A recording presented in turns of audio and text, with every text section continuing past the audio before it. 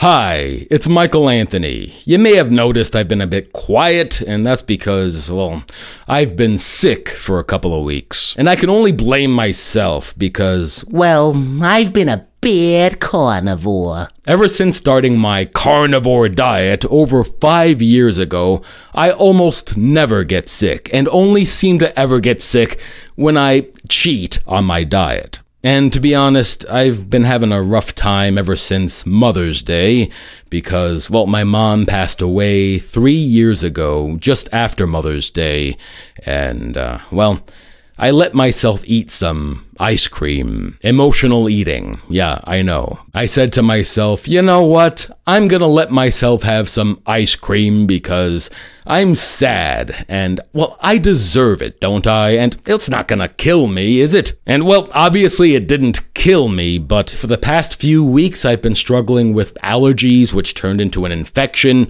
which left me very sick and stuck in bed for most of the past few weeks. I used to get sick a lot, like 5 years ago, back when I was still eating a lot of sugar and vegetable oils and all that crap, but ever since, I almost never get sick, or allergies or anything. That's how I know it was the ice cream. And not just any ice cream, it was Ben & Jerry's. And it turns out that Ben & Jerry's is in the news again lately, so I thought that would be a good conversation starter. And sorry if my voice goes in and out a bit, but I am still recovering. I was coughing day and night until, today. So, thank you for your patience. With that said, let's get into it. This is from The Drum. Will Unilever follow Ben & Jerry's decision to halt Twitter spend over hate speech? With the ice cream maker suspending its advertising on the platform, we look at likelihood of other brands following suit. Oh, and we have a clever little graphic here. It says, Twitter Quitter, the latest flavor of Ben & Jerry's ice cream. Not a real flavor, but that's something they would totally do. They say Unilever-owned Ben & Jerry's is the latest company to announce it is pausing ad spend on Twitter, citing a proliferation of hate speech on the platform.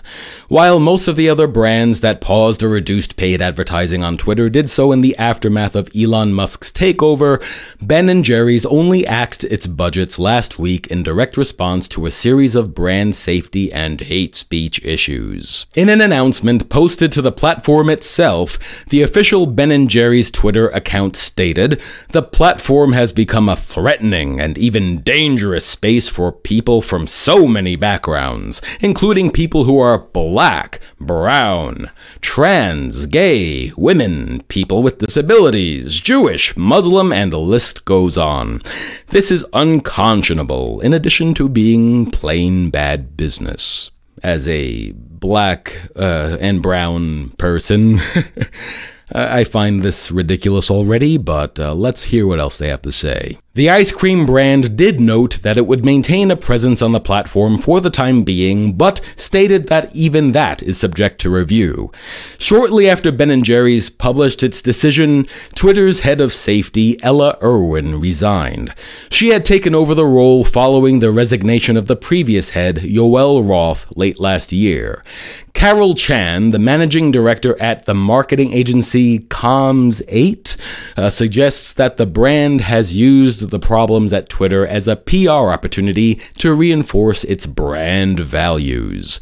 She says it's quintessential Ben & Jerry's, likely generating more impact than traditional paid advertising. Well, I guess time will tell. She continues, "While I don't anticipate a blanket adoption of this strategy across Unilever's other brands, the situation could certainly escalate if Twitter does not address these concerns. The quality of content on the platform has declined, damaging the safe and positive environment brands wish to associate with. If this trend continues, it might encourage more brands to reconsider their advertising investments." Sounds a lot like what many customers have been doing, reconsidering their investment in brands like Bud Light. Blah, blah, blah. We get it. Ben & Jerry's is woke, and we already knew that. So shame on me not only for making myself sick by eating ice cream, but specifically for giving money to Ben & Jerry's. Pandering to black and brown people and women and all these other people that they're just using to get a higher ESG score. Let's take a look at what they said themselves. Ben & Jerry's on Twitter, our statement regarding our end to paid advertising on Twitter due to the proliferation of hate speech on the platform. Here it is. Ben & Jerry's business model is built around the idea that every decision we make and every dollar we spend in the course of our day-to-day operations is an opportunity to advance our progressive values. That's dangerous already because progressives, they're never satisfied. They never stop, all right? That's why we have made the decision to end all paid advertising spending on Twitter. We've watched with great concern the developments at Twitter following Elon Musk's purchase of the social media platform. Hate speech is up dramatically, while content moderation has become all but non-existent.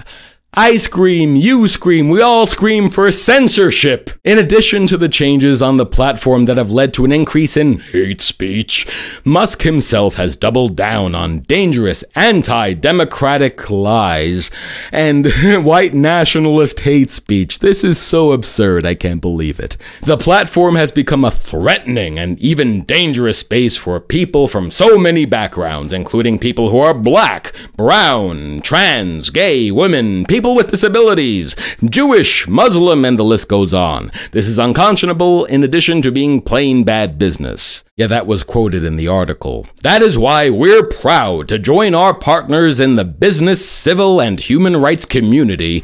Is that really a community? Everything's a community these days. I don't know. In taking a stand against these harmful changes at Twitter. Musk and Twitter's toxicity and tacit endorsement of hate and violence goes against everything our company stands for. Really? Your product is pretty toxic. So anyway, Twitter must act today to end the extremist and violent content on the platform. Until that happens, Ben & Jerry's will spend no money with Twitter, and we call on all businesses and partners to do the same. You mean a boycott? Boycotting seems to be working pretty well against wokeness, so I don't know if you want to be invoking that term right now. Anyway, for the time being, they conclude, we will continue to maintain a presence on the platform to connect with our community, but we'll revisit that presence as needed, pending developments in this space. Space is such an annoying word too, isn't it, these days? Anyway.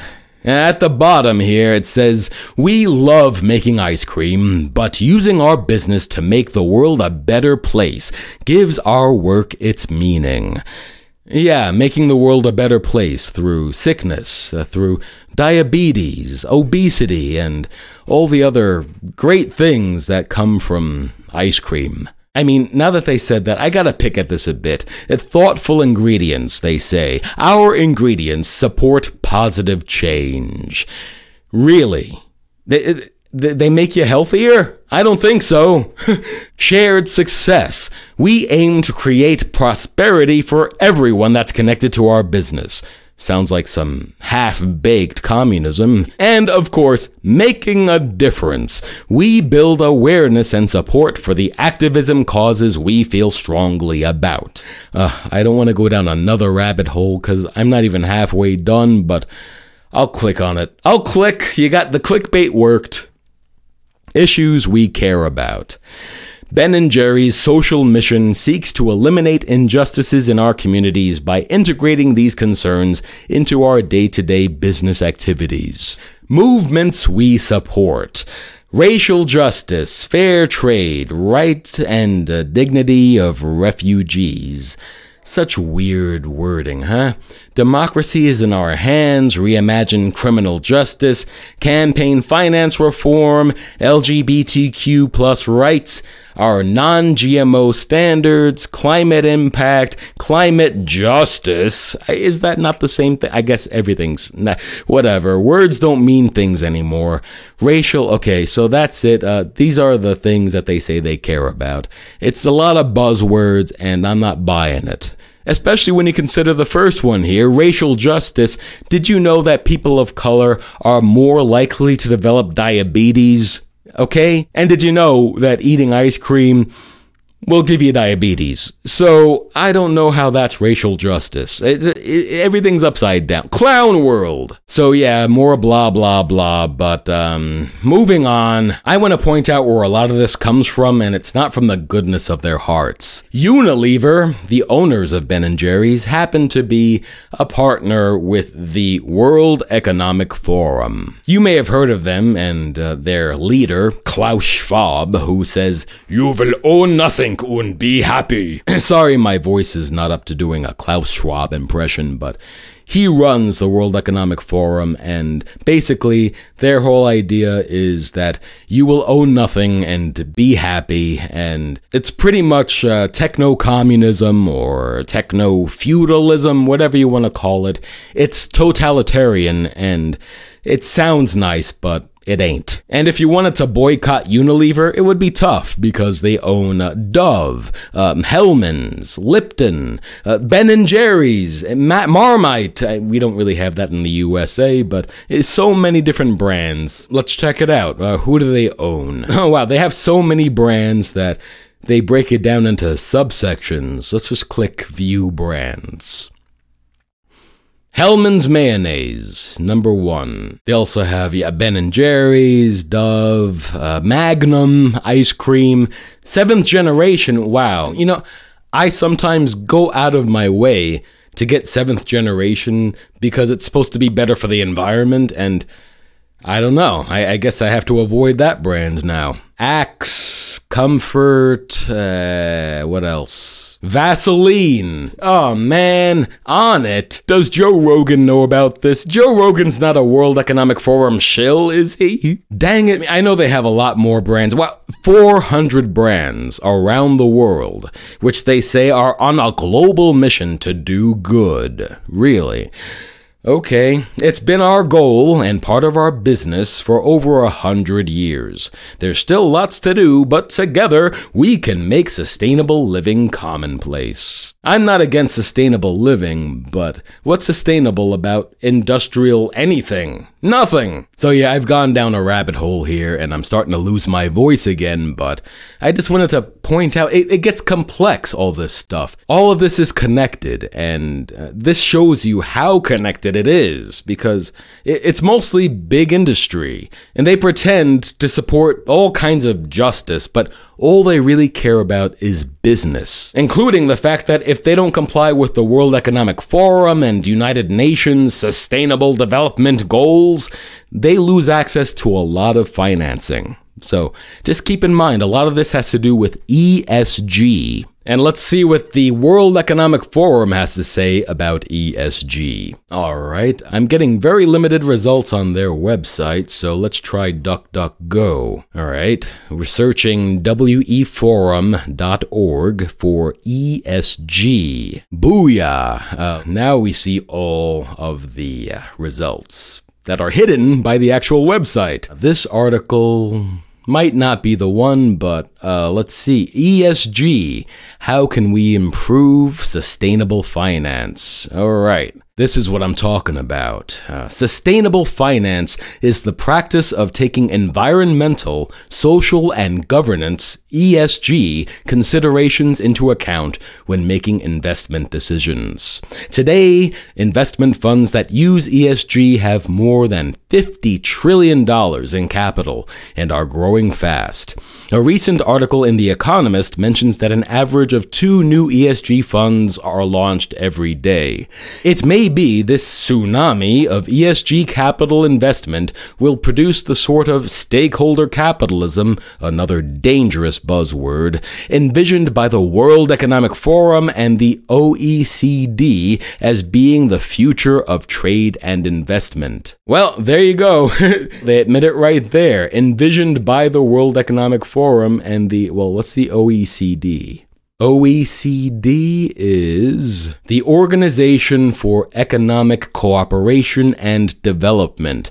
All right, that sounds like corporatism, aka economic fascism. So that can't be good. Better policies for better lives. In other words, using the influence of corporations and the guns of government to force you to go woke.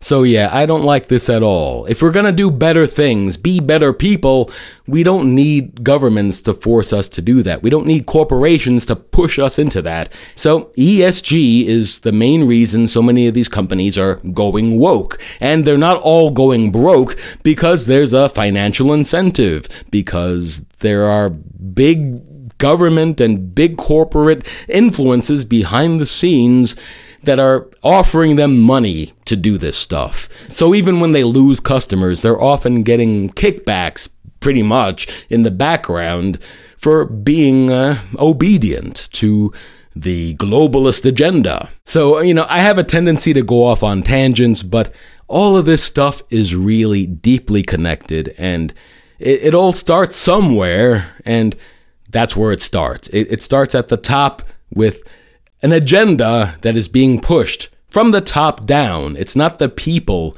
demanding these things. It's governments and corporations working together to shape the world according to, whatever they want, pretty much. I really didn't expect to be going on and on about all that stuff, but I just keep finding these connections, and I want to show you where these connections are to help you to spot this BS wherever it is, because it's everywhere. Even in my hometown of New York City. I know by now everyone expects New York to be woke, but when I was growing up, we weren't woke. We were awake. We were alert. We were tough. But now we have a woke mayor. Mayor Eric Adams. I do a pretty good impression, but I'm still sick. I'm sorry. I usually do an impression of Mayor Eric Adams, but I'm still too sick to really pull it off. But I could try, but it's not there. I'm sorry. I'm trying, but it's not happening. I tried. Oh man, I can't wait until my voice gets 100% better so I can make fun of the mayor again. But I don't know, is it even legal? He just outlawed discrimination on the basis of weight and height, but not by voice. So I guess I can still mock his voice once I get better. But let's take a look at some of the latest ESG wokeness from the mayor himself. The mayor recently signed a bill, and let's let him speak for himself. I know that's a tall order for such an inarticulate mayor, but let's let him try. And we're here today for a public hearing and bill signing for Intro 209-A, which prohibits discrimination on the basis of a person's height or weight in opportunities of employment, housing. The basics? I mean, really, that's basic English. Basics. Can this man do anything right? And access to public accommodations.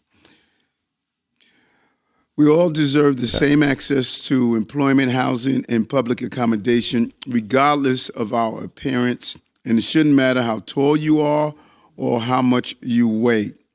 When you're looking for a job and you're out on our town, or you're trying to get some form of accommodation or apartment to rent, you should not be treated differently. And this intro... Look, just to make it clear, I'm still trying to do the voice here, but I'm probably going to give myself a worse sore throat, like when I did a Klaus Schwab impression and set myself back a whole day. But man, it's so hard not to mock these people. But I just want to make it clear that I agree with the idea that we should all be treated equally, of course, but having the government step in to try to defend, what they're doing here is using government force to control who you associate with and why. And my problem here is not with the fight against discrimination, but with the expansion of government. It never works out. When you expand government, they get more power, you have fewer rights, and whether or not you think that they're actually helping, in the end, that can come back to bite you. But let's let the mayor say what he got to say. 209-8A prohibits discrimination on the basics of a person's height or weight or any other physical appearance. It helps level the playing field for all New Yorkers. It creates more inclusive workplaces and living environments. Oh boy, maybe I shouldn't let him speak for himself. The man cannot talk. I mean, I could barely talk, but I mean, in my regular voice, I can talk pretty much, but I just cannot stand the incompetence and the ignorance. I'm sorry. I just want to point out that the mayor is a hypocrite because, I mean, he's promoting fat acceptance, which is fine. Of course, you want people to be treated well, whether or not they are fat, which is a term that my mom used, and she died of a food addiction, basically, sugar addiction, and that was her own admission that she was sick because she was addicted to sugar and other junk foods, and that's what killed her at the age of 58 3 years ago. I miss her so much, and it hurts my heart every day to have lost her to crap like Ben & Jerry's and other stuff that people are pretending doesn't matter. So while I do agree that we should not be discriminating against each other based on weight or height or any other religion, whatever, we should also not be promoting unhealthy lifestyles. Did you hear that, Ben? Did you hear that, Jerry? You didn't just make me sick this time. You made me sick back like 5 years ago when I was still eating all this junk food and I got fat and sick. But then I stopped eating sugar and bread and vegetable oil and other crap that causes diabetes and obesity. Diabesity, have you heard of it? I've lived it. And the mayor also lost a lot of weight and chronic illness by cutting out the junk food.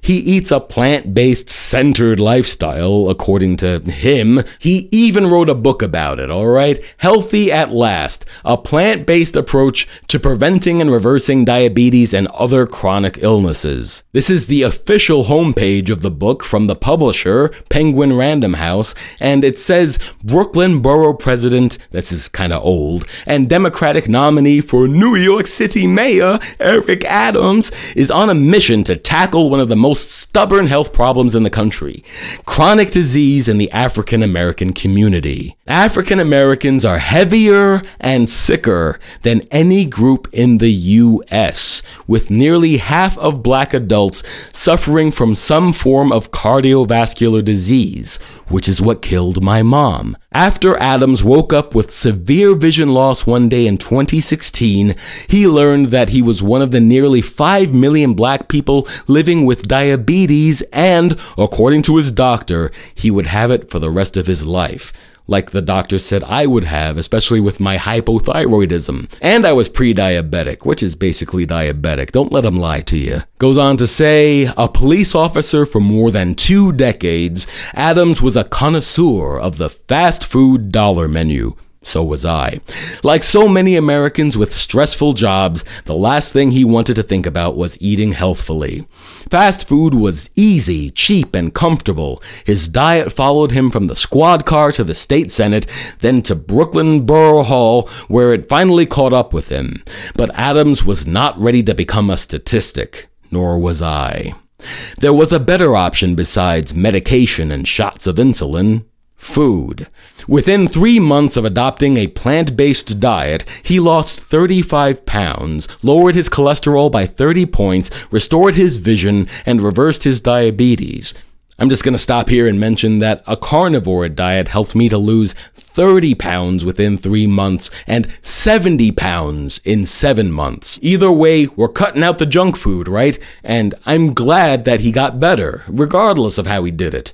Now he is on a mission, they say, to revolutionize the health of not just the borough of Brooklyn, but of African Americans across the country.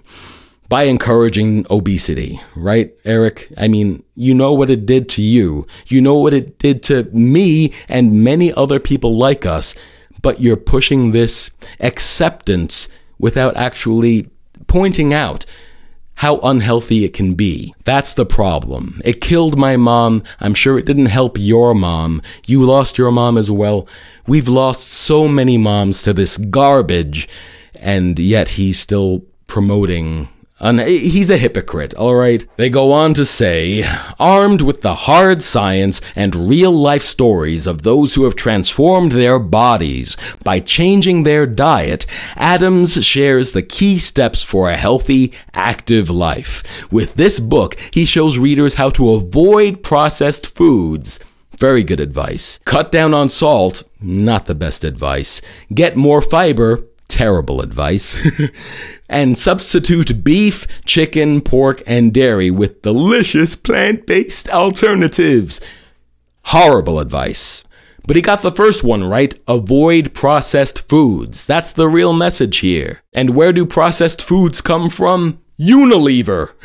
All these big companies that say that they're going to transform the world and your life and reinvent food and all this garbage. Then they say in the process, he explores the origins of soul food, a cuisine deeply important to the black community, but also one rooted in the horrors of slavery and how it can be reimagined with healthy alternatives. There is truth to that, but in the end, Adams is just promoting a new form of slave food, at least in my opinion, which is correct, but that I am biased, all right? I mean, 5 years on a carnivore diet, and I only get sick when I fail to eat my carnivore diet. Anyway, blah, blah, blah. The journey to good health begins in the kitchen, not the hospital bed.